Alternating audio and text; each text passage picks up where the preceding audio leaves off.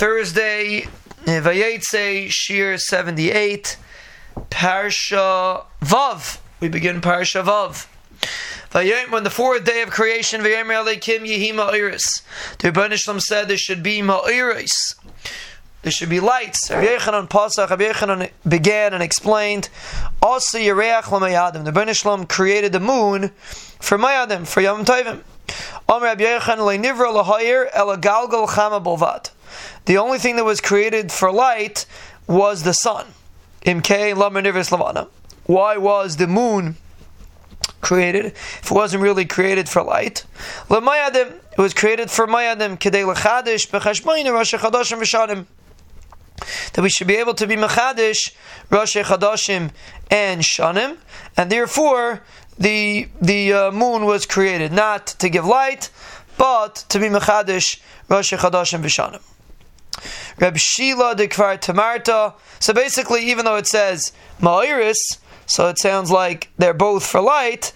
So the Mefarshim explained it says Ma'oros without a vav. So it sounds like Lashon Yachid, that mainly the sun was there to give light. The moon also gives light, but the sun was mainly there to give light, and the moon was, even though the pasuk says Amar HaGadol, Amar HaGadol l'mishal Seim Amar Katan l'mishal Salayla, but which is referring to the moon. But apparently the Iker Tachlis of the moon was to give to create a cheshbon for Chodesh and Shanim, and therefore it says Ma'oros to mainly be referring to the sun.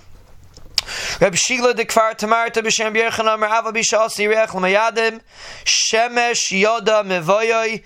Even though we created the Yireach for the Mayadim, but the Shemesh gives the end of the pasuk is Shemesh Yoda Mevoyoi. The Shemesh gives the opportunity to be able to know how the moon works. Mishemesh Yada Mevoyoi, from the Shemesh you understand the moon, meaning Ein Moinam Levana El Mishateshke Achama. You can only count the moon from when the sun sets. So from when the sun sets, that's when you have the ability to count for the moon. You need it to be dark. So therefore the sun is the source of the moon.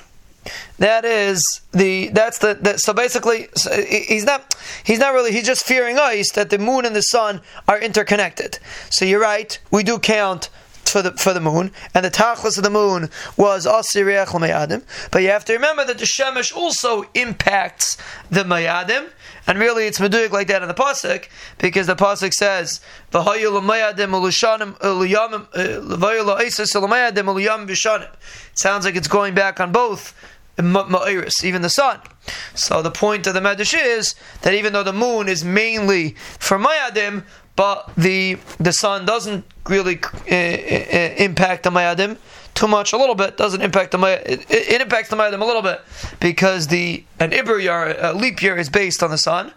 But generally it's the moon, but since you only count the moon from when the sun sets, so the sun also has a little bit of an impact on the Mayadim, and therefore both Ma'oros have an element of the Mayadim, or both Ma'oros have a little bit of an impact on the setup of the Klal Yisrael's Mayadim.